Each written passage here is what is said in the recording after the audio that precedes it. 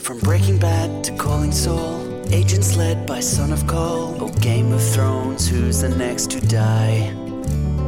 House of Cards is full of lies. Supergirl just flew on by. We're chillin' watching Netflix, how much time's gone by. We're talking TV, from Suits to Supernatural. Talking TV, Blacklist and The Rebels, Sherlock's Big Bang with Orphan Black, True Detective bombed at second crack, The Walking Dead, Arrow and The Flash.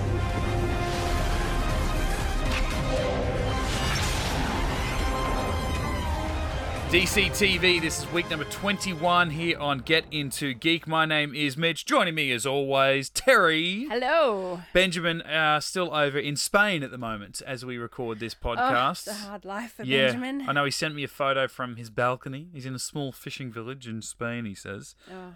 I mean, it looked like he was in Santorini, Greece or something. Like, it was just beautiful spot after beautiful spot. It's like, come on, mate. You know, and what's he thinking about? TV. He's like, what can I watch on Netflix? Does this work in Australia or is it only regional where I am? I don't know how he has access to Spanish Netflix. The fact that Spain has more content, than Australia, yeah, it's ridiculous. Yeah, so at least at least he's on the right track. He's over there with wonderful sights to see and a lovely family to hang out with, and he's like, yeah, but I really want to watch Elementary. Okay, mate. Power to you, Benjamin. We miss you. Hurry back. We're here to talk again for the second week in a row. Legends and Arrow, their respective 17th episodes of the season. Yep. We'll start off first, chronologically, because I'm Captain Chronology, with Legends.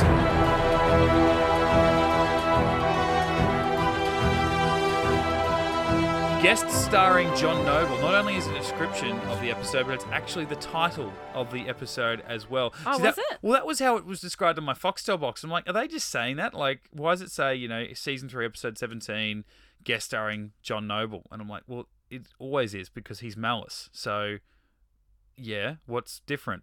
But then you see why it's different because it goes meta on your ass and they go back in time to see the real John Noble just to get him to lay down a voice track. Like, it was actually kind of blowing my mind, and it was ridiculous, but I think I just thought it was so ridiculous. It was actually so much fun. I really dug that.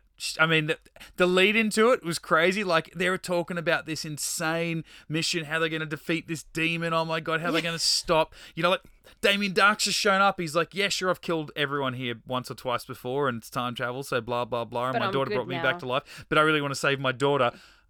Rory's just over there watching Lord of the Rings. What? What? Why? All of a sudden you go, God, I really want to see what happened in Return of the King. Why are you watching that? Like, that doesn't seem like a Mick Rory movie. He should be watching, like, Commando with Arnold Schwarzenegger or something. Yeah. But that led into how they were able to go back and see John Noble in his trailer while making Lord of the Rings in 1999 in New Zealand. Like, it was so stupid that I was sitting there with the biggest grin on my face the entire time. I didn't have a grin. I had to pause it and say to my husband, oh my God, we've seen this before. Like, that entire scene, I had this huge deja vu moment. What, so, like in Legends or something? No, like, I've seen another show where that has happened. They've gone back, and it was to New Zealand to see someone in a trailer to... I don't know, maybe I had this weird premonition dream and forgot about it. I have no idea, but I was kind of freaking out because I'm like, what the f***? I've seen this before. Yeah. This whole scene, I just seen it. So whether it was some kind of freaky dream or whether it was in another show that I've seen some other time and they've kind of copied that, I have no idea, but it was freaking me out. It actually was familiar to me as well, but for a different reason. I was actually lucky enough to be Ray in that situation in real life. Lincoln, my brother, was making a movie on the Gold Coast, and John Noble was his father, and he was just really... It was called Voodoo Lagoon, I think. And so it was all about, like, cults and mysticism and all this weird shit, and it was on an island. Sounds like it's right up my alley. Yeah, it was a horror film, set amongst the mystic arts and shit, so maybe it would be up your alley. Unfortunately, you'll never see it because it never got finished, because I think the director lost his mind in the edit, and it never saw the light of day. So Lincoln had a lead role and he loved making it and it was fantastic. We'd go visit the set. But anyway, John Noble was this really weird cat that lived on the island, and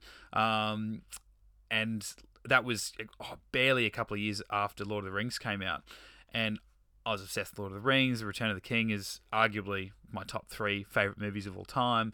And I really like John Noble. The fact that I could meet a guy from the movie, and Lincoln took me around to his trailer, and I got to meet. He actually gave me like a sweater, like a Lord of the Rings sweater from set. I don't even know where that is. I bet my parents have thrown it out now they've moved out, which is a shame. But I got a photo with him outside his trailer. So literally, like, it looked like the same trailer. It was during the day. Like, it seemed so freaky this scene, although he wasn't dressed as Denethor from Lord of the Rings. But yeah, I don't know. I just thought that was really funny, and I keep forgetting too that he is Australian. I think for some reason I always think of him as being a Kiwi. Kiwi, same. Because he's always in all these American things, and he's got an American accent, and I think he probably bunged on a fair bit his Australian accent in this. But it was kind of fun too that he was just so laid back, and he's like, "What is this, mate? This is crap. Yeah, these rewrites. Oh, this is a bit of shit, isn't it? Oh, it doesn't matter, mate. Peter, you can't put more women in it, mate. It's J.R.R. Tolkien's Lord of the Rings. You can't do that."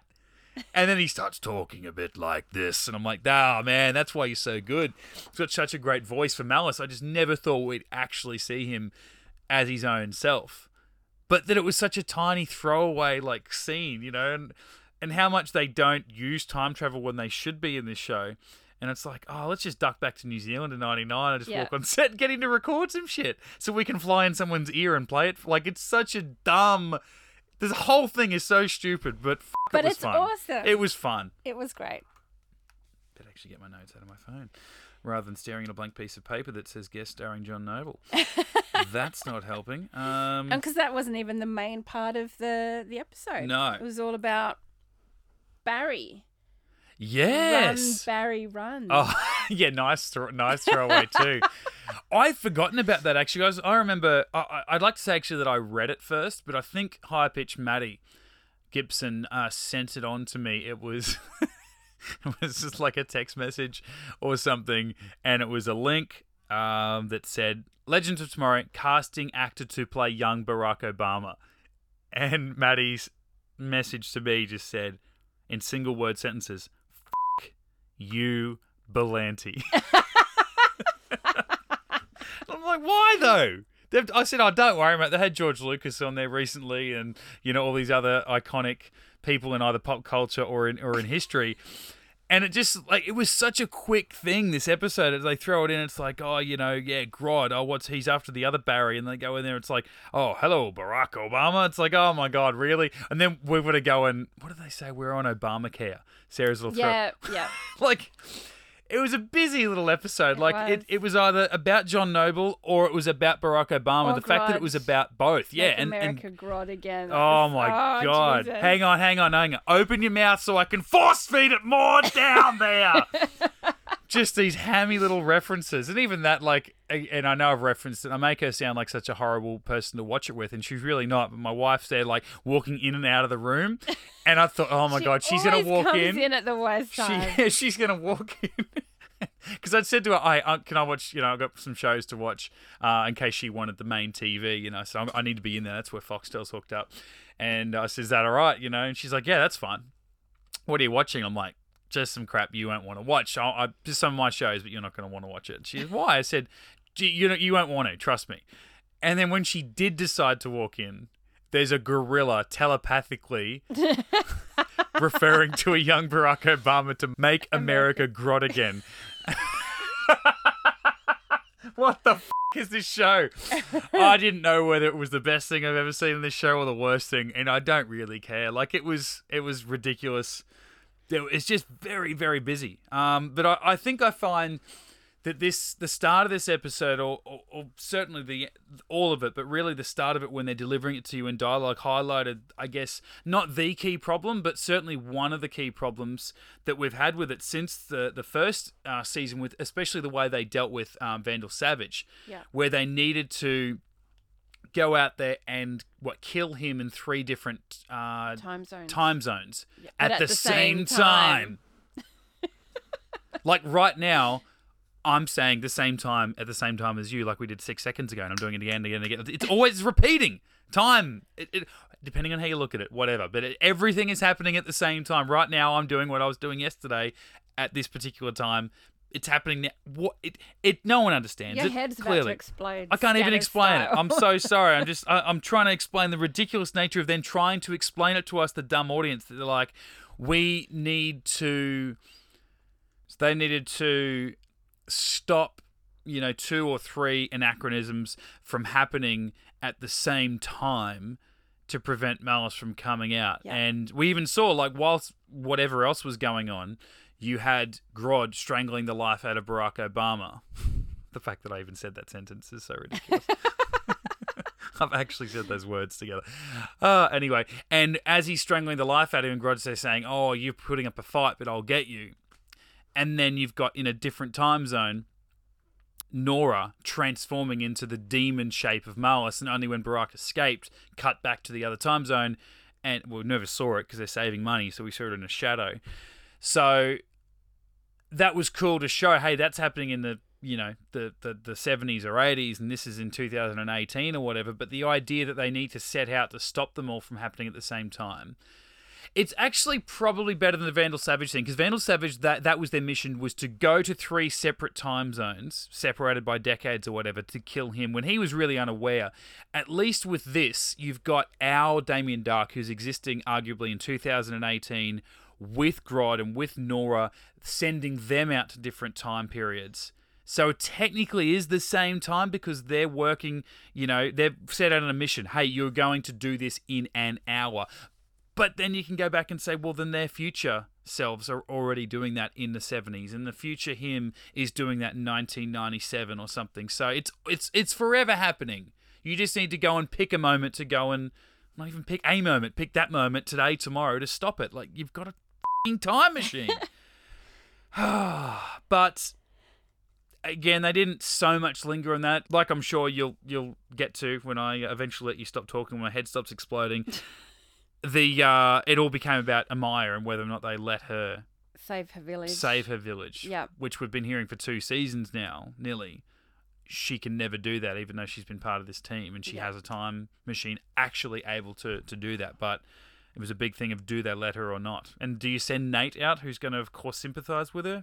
No. Exactly. Yeah. There was one funny scene with, I'm pretty sure it was Darhk, when he was saying about killy, stabby, stabby. That cracked me up.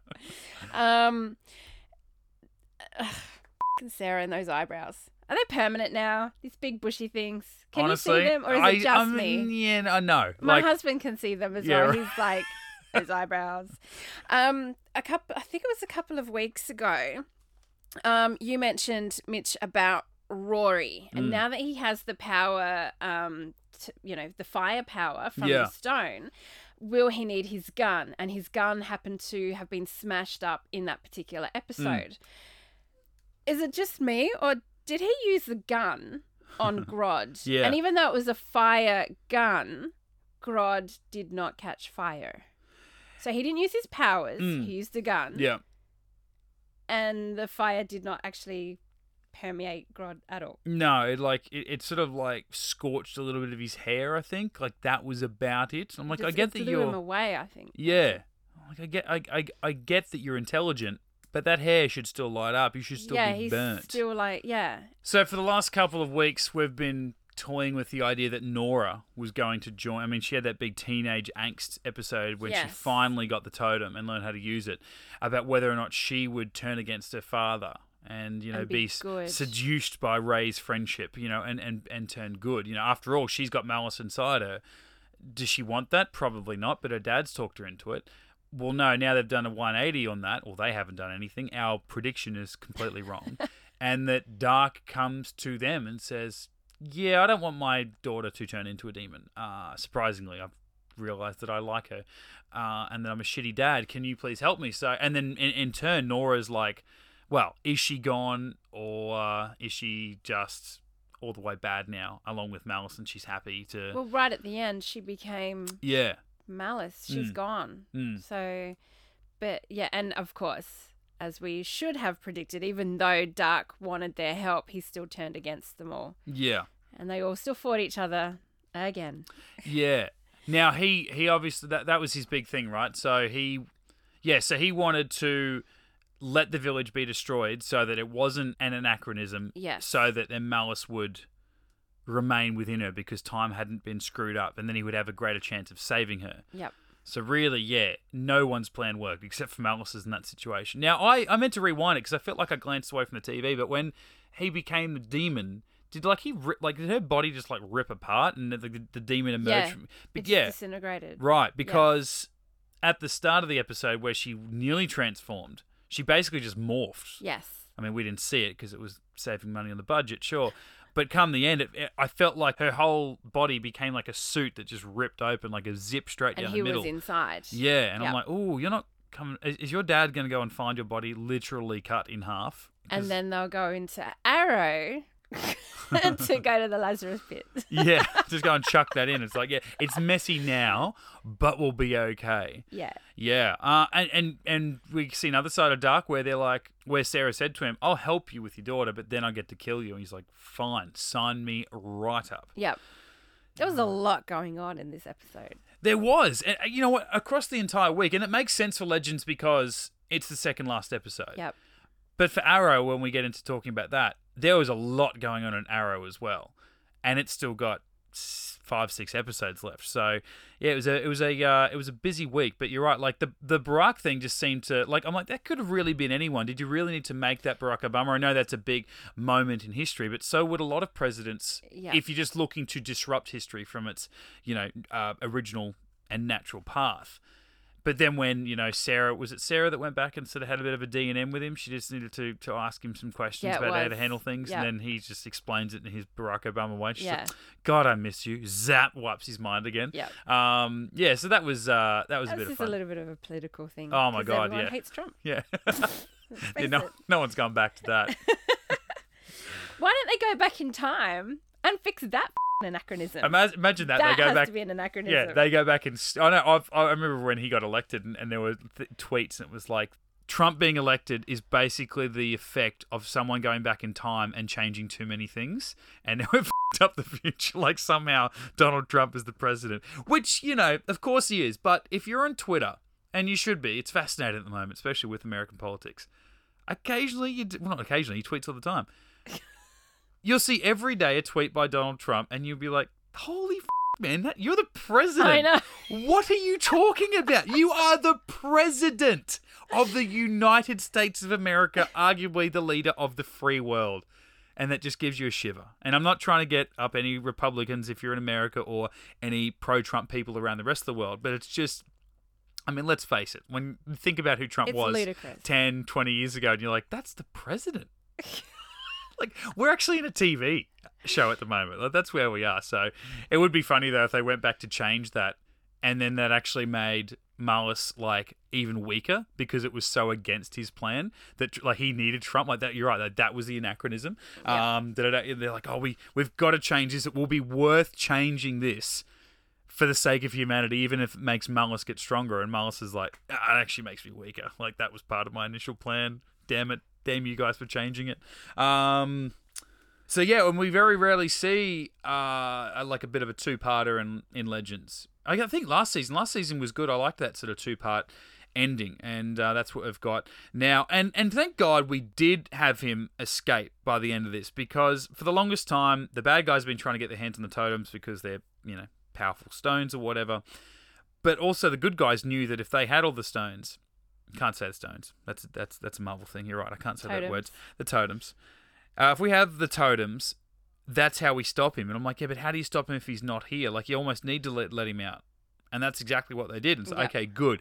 What does this world, though, now look like in next week's episode with Malice escaped? Yep. Well, we'll find out that's next some f***ed up shit. I mean, especially because it happened in the early 90s. So, yeah. Of course. Yeah. I literally just remembered that now, but that happened in early 90s in Zimbabwe. Yeah, that's right. So they don't have to stay in that time zone. Yeah, well, unless he suddenly has, time was his prison, but is he able to use time to escape, or does he suddenly become Damien Dark and just sort of like think about something and teleport into another time period? Who knows? Who knows what this world's going to be like? And of course, it won't affect anything because I'm sure they'll go back and prevent it, and it will be like it never happened again. And the likes of Flash and Arrow will be none the wiser. Exactly. One more episode, Terry. One more. Now, I do have a couple of things to mention about Ava. So Ava, obviously everybody is aware now what Rip did. And she asked Rip, how many before me? And so I am going to turn this into a Doctor Who reference. Yes. I don't care. That's fine. And she was the 12th. Yes. She's the 12th Ava. Now, there's been 12 Doctors. Yeah. There's a 13th coming up, but there's the been 13th 12. is Jodie Whittaker. Oh, Yes. I was wondering. She's I the forgot. 13th. I thought, like, what if she was the 12th? I thought that's what Yeah. you were getting. Yeah, No, okay. well, I think Ava should have been the 11th because Rip was in Doctor Who with the 11th Doctor. So Right. they should have actually said, oh, you were the 11th. And then Yeah. I would have totally lost my shit. But I still lost my shit a little bit. Yeah.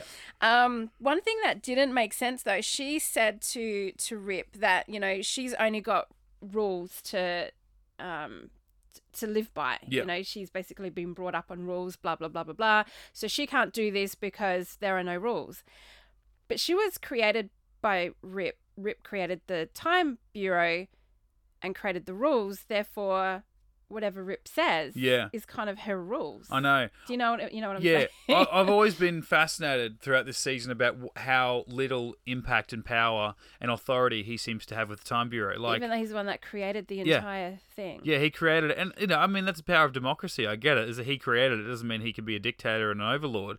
But at the same time, like, they seem to not respect him. They seem to think he's a bit of a hothead.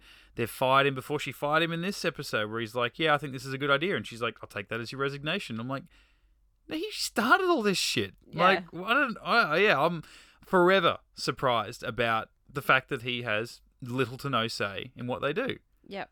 He's just It's like a weird. meddling agent, you know, Yeah. with so many layers of hierarchy above him. Yeah, it's strange, but especially her, yeah. And I kind of got over how, okay, if I found out I was a clone, I'd be pretty upset. If I found out I was a clone from the future, I'd be pretty upset. If I found out I was the 12th or whatever clone from the future that was borrowed by this guy to play some kind of weird role because I'm quote unquote special, I'd be pretty pissed too. But for storytelling, or at least how much screen time they gave to the storytelling for that reaction from her character, I just didn't care. Like, I just found it really whiny. Like, she just at every turn was like, well, I'm a clone, so what do I know? And just run away, you know, like waving her arms about. And then, you know, when Sarah goes up to her, because we saw at the end of last week or the week before, and I said Sarah was about to go back on her breakup, but Yeah. Ava disappeared into her little vortex window. Then this episode, Sarah goes, but I love you, kisses her, and then Ava's like, there isn't any of me to love. And just runs on. I'm like, f*** off. Why? Like, that She's was still a person. Yeah.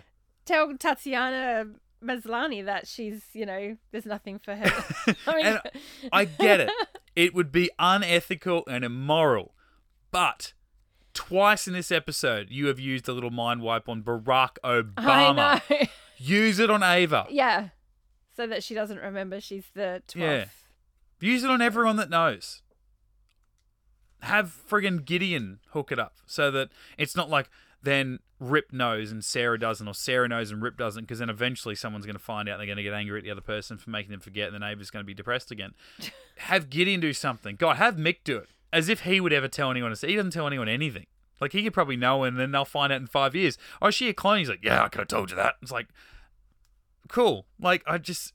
Mind wiper. I'm so sick of this. Not with one episode to go before the end of the season.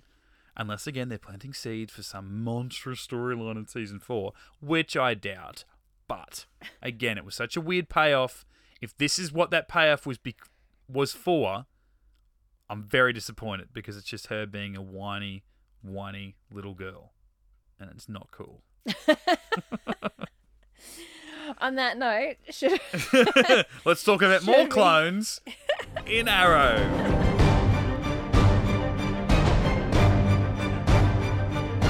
Yeah, so I guess, like we were saying about Legends, good episode, but really, really busy.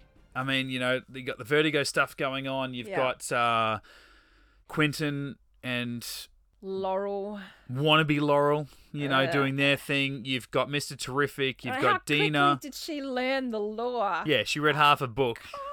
Jesus. You've got, the DA being found out to be working for Diaz. He sacks the DA and the police captain. You've got the overarching story, because it is called Brothers in Arms, this episode, of Diggle and Oliver hashing out some differences multiple times. Yeah. Like, we've complained when they drag stuff out, and we've also applauded them when they have wrapped something up in one episode. This felt like a bit of a mixture of both, where it was enough little quarrels and mixed feelings about their relationship, certainly from Diggle's point of view, that it probably could have stretched over 2 or 3 episodes worth. It would have felt like a natural length for what he went through. But at the same time, they looked like they were trying to wrap it up, and I'm like, okay, cool. And then they would add another layer, and I'm like, whoa, slow down. Like, every time they had a fight, they get back together and have a fight and make up and come the end of the episode again, and it's like, shit, okay, so is Oliver really... It's just him and Felicity now. Yeah. Like, this whole season is about breaking up Team Arrow, and now we're literally down to Oliver and his tech wife. Yeah, and that's it. Cool, like, that's kind of how it started. Like, Diggle knew but didn't know, and Felicity kind of knew something weird about this rich kid that she had a crush on, but, is that what... I mean, we're still, again, 5 or 6 episodes away from the end of the season, but is that what Season 7 is going to be? Is it going to be a real throwback to Season 1, where it's Oliver saving the city solo? Yep. Kind of hope so. How did you feel about the argument? Like, okay, I loved it. Yeah. The fact just they were yelling at each other, and that one scene. That one scene was awesome. so good, and even Jason said that's the best scene in this entire. But then they started throwing punches at each other. Yeah. And I'm like, are you kidding me? This amazing scene between the two of them, and then they ruined it by throwing punches. Yeah. Like, was that necessary? It felt like a step too far from Oliver when he went up. Like, he's like, you leave a trail of bodies, man. And then Oliver walks up and says, at least my bodies don't include my brother. That was like, whoa. And at first, I forgot about the whole brother storyline. So I'm like, is he speaking in metaphors that by Diggle having this argument with him, oh, he showed his brother. Yeah, that he's killing Oliver like as his brother, like that their friendship can never be repaired. Like, they might work with each other again, but their friendship will never get to the same heights again. And then after about 3 or 4 seconds, Diggle just like death staring at him, like, oh, that's right, you had to kill your brother. Oh man, you shouldn't have said bang. And I'm like, no, you. You did it. You kind of do deserve the punch. But then when it turned into a full on fight, I'm like, yeah. And then Felicity comes along and says, stop it. It goes to an ad break, comes back, and they're like, sorry about that, man. Yeah, I'm sorry too. And I'm like, well, why'd you have it then? Why? That's again where I feel like you could have had a fight at the start of an episode, cleared it up at the end, or at the end of the episode and clear it up next episode. There was just, they're so busy this episode, and I'm glad. I really liked it. Yeah. And I'm glad you did, because honestly, after that yelling, screaming match, I sat back and I'm like, Terry hates Arrow, but if she didn't like that, I think I'm done. I actually really, really liked it. I even wrote Oliver and Diggle yelling at each other was brilliant until, and I've underlined until, they started punching each other. Yeah. That was ridiculous. Oh, and then the other thing, it was not long after that scene, Felicity's broken them up, and then she's like, I need to go and find a needle in a haystack, and 30 seconds later she's back, she's found the needle in the haystack. What? I think if I would have edited that scene, I would have added like a high-pitched sort of squeal, something in the background, because it was like she has, I've got that job to do, I've just got to go and find a drug den. And it's going to be so hard to do. Yeah, but it wasn't. She walked. She's like, okay, guys, I found the drug den. I haven't, because it's impossible to find for ever. Have you guys done? Because we can go do this job. I'm like, that's a big deal. Like, if they're just arguing and apologizing to each other, and you hear her in the background go, oh my God, and they don't even reference it, they don't react to it, and then she walks over, that would have been fine for me, because it would have been like she didn't expect it. You know, something happened, a clue pops up, or the tracer finally locates, whatever. Bullshit you put in that script. I don't care. just felt like it was missing one little thing because they emphasised how hard it was. Yeah, you're right. I thought that too. It took me out of the scene a little bit, I think. Yeah. Just how quick she seemed to find it when it seemed like such a massive deal. Like, they didn't even get the chance to have a short conversation in the time that it took her to find this thing. Exactly. It was such an intense scene, and then it just got kind of ruined by silly stuff. Yeah, because I think this is the good side of the argument that Oliver had with Dina and Renee and Mr. Terrific, where they're just like, oh my God, man, we can't trust you anymore because you used to be that guy that killed people called the Arrow, and now I didn't know you were the Green Arrow, and the Arrow, and I didn't know you were the Arrow, Green Arrow. You know, and that was the start of their fractured friendship, and then when he thought they were, you know, doing whatever that was jeopardizing what he was doing, they start spying on people, and they just sort of seemed to have the same first conversation with each other every time they met up, and I'm still angry at you. Well, I'm still angry at you.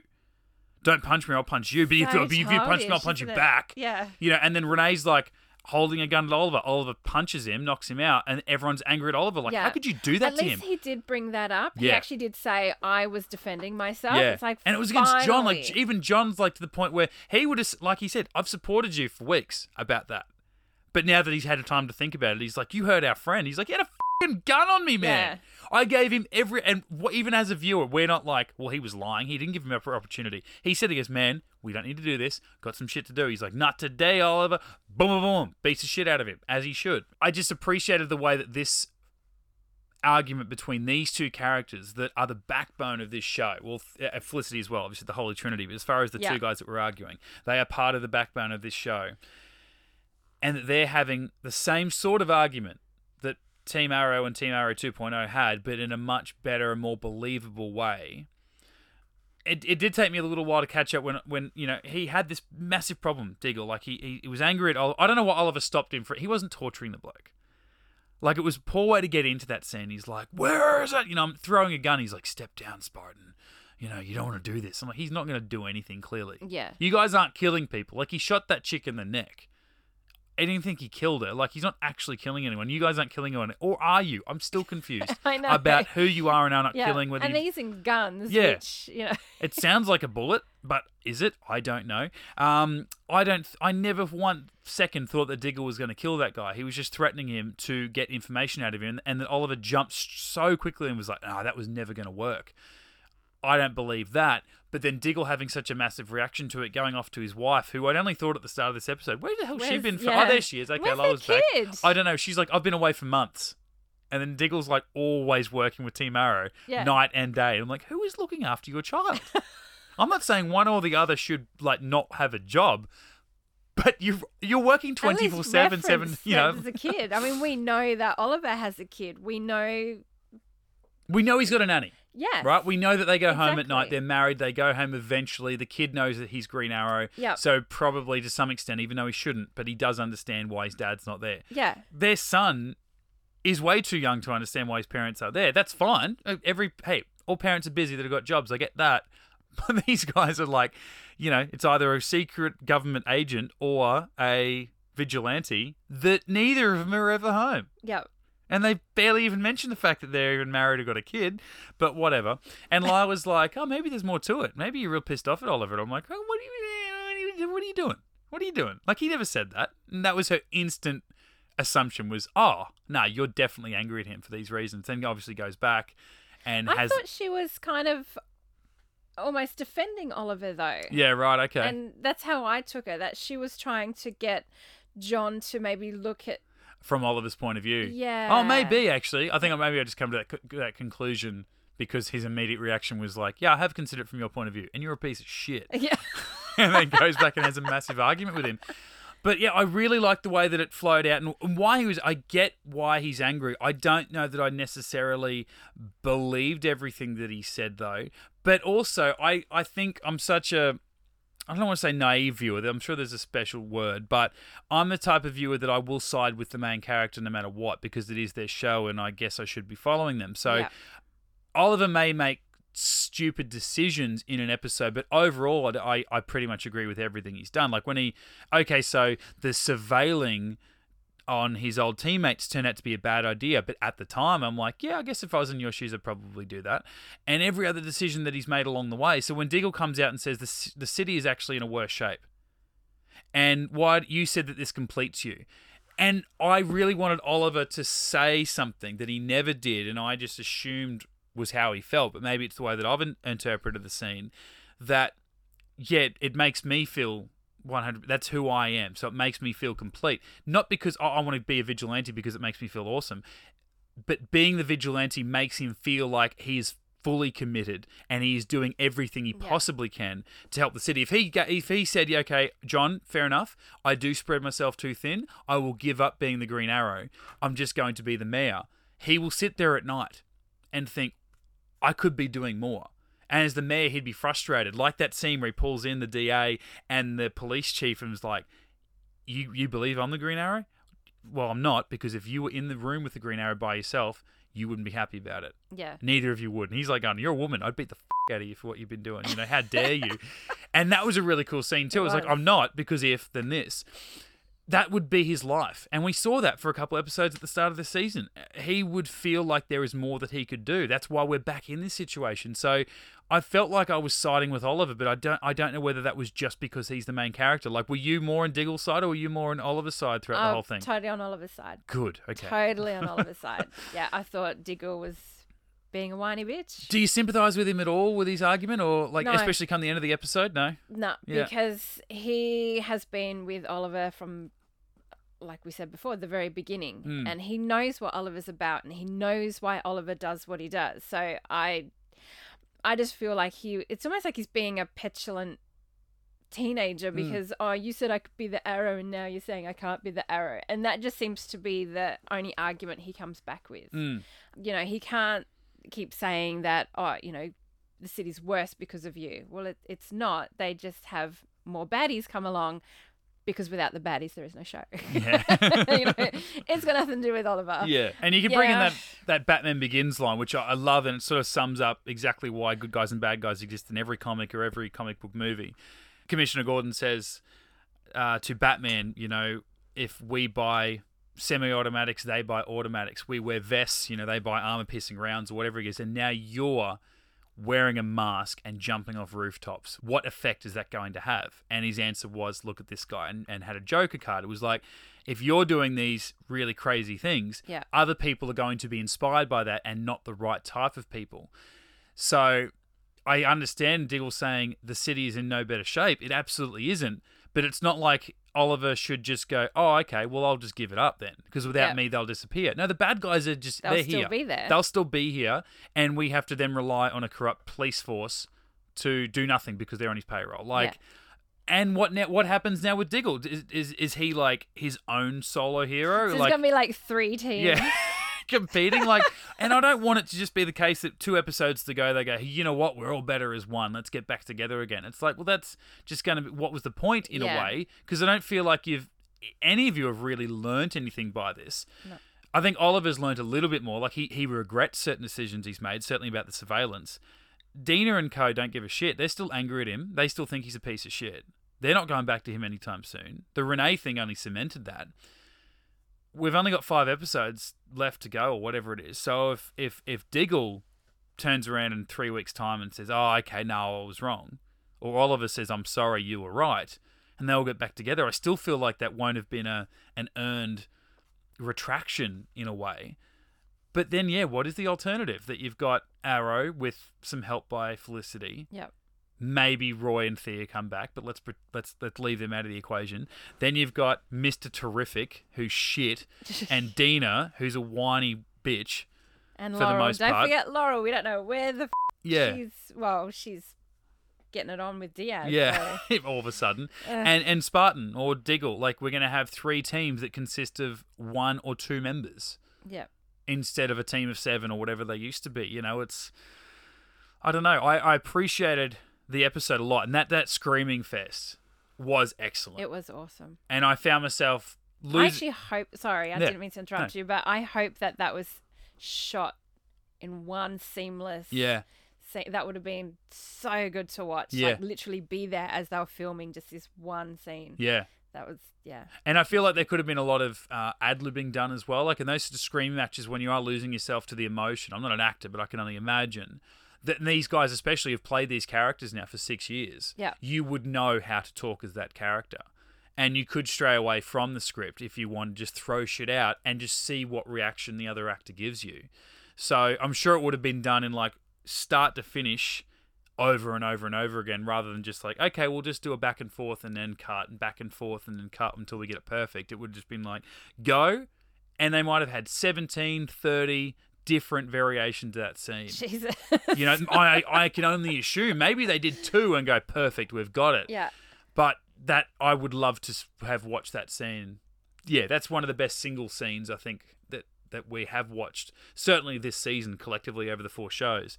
Maybe it was naturally getting towards a punching match, but I just feel like that was such an easy out because they wouldn't have known how to write them having that follow-up conversation where they kind of apologized to each other and then went off on a mission together without a punch fest in the middle. Yeah. You can't go from one, I hate you, to, hey, man, I'm sorry about that. Well, they still could have had Felicity show up. Yeah. While they were, you know, basically as soon as Oliver said, well, at least I didn't kill my brother, then you would cue Felicity. Yeah. You know, just before things got too even far. Have Diggle punch him once. Yeah. And then she shows up. Yeah, they sort of did like, he punched Oliver, Oliver's did the old, wipe blood off my fingers, punch Diggle, wipe blood off my fingers.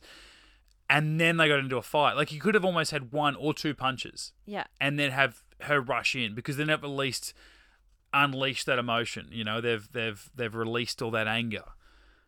But I don't think it needed a fight where they were pushing each other through, you know, glass displays and destroying computers and shit like that. So anyway, yeah, it was just such a busy week. You know, I like the Diaz stuff where, you know, it was a very easy takedown of Anatoly at the start, but then what that meant, you know, like he got out in a technicality and he's like, I've seen your face to the cop, you know, is that such a good thing? It's like, yeah, man, I don't care, you're going to jail. Turns out you're not. He's out there eating a burger. Diaz, like the head of this crime syndicate, is there by himself. Okay, Anatoly was somewhere hidden, but otherwise Diaz is out there going, I don't give a fuck. I do not fear anything.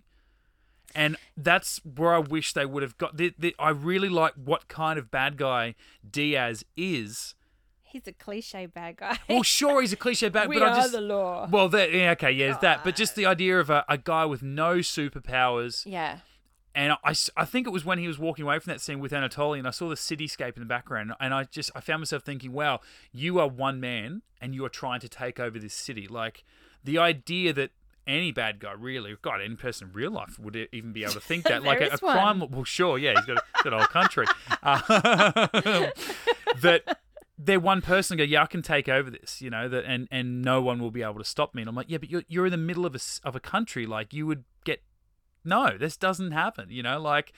Again, to bring up the Batman movies, Bane takes over Gotham City in The Dark Knight Rises. Now, he's got means of keeping people out because he's got nuclear weapons and stuff, but you did have the rest of the country that were like, if and when we can come in to stop you, we will absolutely do that.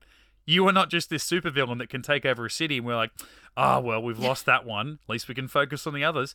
So I like that he is he hasn't necessarily got a vendetta against Oliver like you had with Prometheus last year.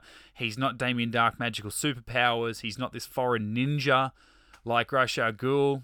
I like the personal nature of someone like Deathstroke from season 2, but maybe that was when it was so fresh and because he was still just a little bit beyond human, it was okay. But now we're just back to this crime lord and Oliver back to fighting people one-on-one. Or at least that's the way it looks like it's going to go. I don't know. It's in a good spot. I just really wish they'd hit this like 8 episodes ago. Shorten the season back to 16 episodes or something. 18, even like Legends. And have this happen far earlier. The Caden James stuff is now being... Yeah, it's being talked up as this big lead up to Diaz. Like Diaz was pulling the strings all along. And I'm like, well, Caden had half a season. Didn't do anything with it. But now I just feel like that was just a massive waste of time. Yeah. It's like, why even watch the first 15 episodes of the show. Yeah. You know, season 7 comes along, we'll just pick up at episode 16. And you almost when could. the real baddie comes along. It'd be an interesting rewatch to finish off season 5 and have like 1, 2, 3 episodes of the first half of this season where you introduce Caden and go, oh, it's that guy that we freed last year. Now he's got a face. Here's the threat, and oh, here's the payoff. He's dead from one of his underlings. And then Diaz. Like, you could absolutely do that and not lose a lot about this show. You could then, fortunately, shorten up the fights between Team Arrow 1 and 2, which would be fantastic. Someone get on that edit. I'm not doing it. There was a new arrow that shot bullets or something. Oh, what was yeah. that? Was like that bullets tiny little explosives. Yeah. Yeah, as it spun, it just sort of, a bit like Tony Stark's weapon at the start of the first Iron Man, that just a missile that fired off tinier missiles. Yes. That was kind of cool. That was cool. The only other thing, right at the very, very beginning, Oliver and Diggle were on a mission. I can't remember what they were doing. And Felicity's in his ear saying, oh, you know, when are we going to talk about blah, blah, blah. And I'm like, don't you guys live together? Why wouldn't they discuss this any other time? Yeah. Except he's on a mission and she's, you know, crapping on about when are you going to talk to Diggle. Yeah. I just thought that was a bit... So that ill-timed. was weird. Yeah. You can just as easily have that conversation post-opening credits when they're back in the base. Diggle could be in the room. Or as they're leaving their apartment to go to the base. You know, are you going to talk to Diggle today about blah, blah, blah? Just think, then and there. And even he references, he goes, do you really think this is the best time to be talking about this? And she's like, oh, okay, yeah, sorry. Yeah. So I'm like, you're actually, Felicity, taking herself out of the mission where she's talking to both of them just to press another button just to talk to Oliver and in his earpiece. So... yeah, you're really compromising the mission there, and I get that you have to naturally set up this that this is what the episode's going to be about. But I just thought they could have done it another way. Yeah, do it another time, guys. Yeah. But other than that, I think that's all I've got. Well, dare I say that we're going to have the same order of episodes again this week? Not the same as last week, but the same as each other. Last week it was Legends over Arrow. I'll at least say now myself, it is far and away Arrow over Legends. Fun as all hell, Legend stuff. And it was very dumb, but fun and very dumb. And I enjoyed it for how much I thought it was shit in certain areas, but it was, whatever. But Arrow... oh, even just that screaming match, I just think that was such a wonderful payoff. That took it to number 1. For sure. All right. Arrow over Legends this particular week. And I reckon we've even summed up, I hadn't thought about a worst moment, but for lack of... oh, man, I'm sure it was something from Legends. Hey, never anything from Legends. No. Okay, without remembering any one particular bit from Legends, my worst would be, that Felicity, hey, talk to him. You don't need to be doing that now. And the best, far and away, that screaming match. That was... yeah, best moment of Arrow in seasons, I think. Best single moment, so... definitely. Well, we agree with each other. Who would have... oh, man, this is what happens when Ben leaves. How boring. We agree with each other. All right, we'll be back next episode to talk all 3 shows. When I say all Which 3? It's, well, Supergirl's still on that hiatus until Legends finishes. Okay. And Legends next week is our season finale. So Flash is back, Arrow and Legends... it's all happening next week, Terry. Until then, you can check out all of our old podcasts, DC, TV, we've got Marvel, we've got movie reviews, all happening, or our sister channel, Get Into Gate. We're talking Stargate SG-1. In the meantime, like, subscribe, Facebook, Twitter, and Instagram. Get Into Geek. You can follow myself if you want to come and talk about this stuff. Let's chat, DC TV, any of the geek stuff we're covering here, at Mitch_Lewis on Twitter and Instagram. Terry, where you at? Tez McLez on Instagram. Nice work. We'll see you back next week, week 22. I say 22 of DC TV. GetIntoGeek.com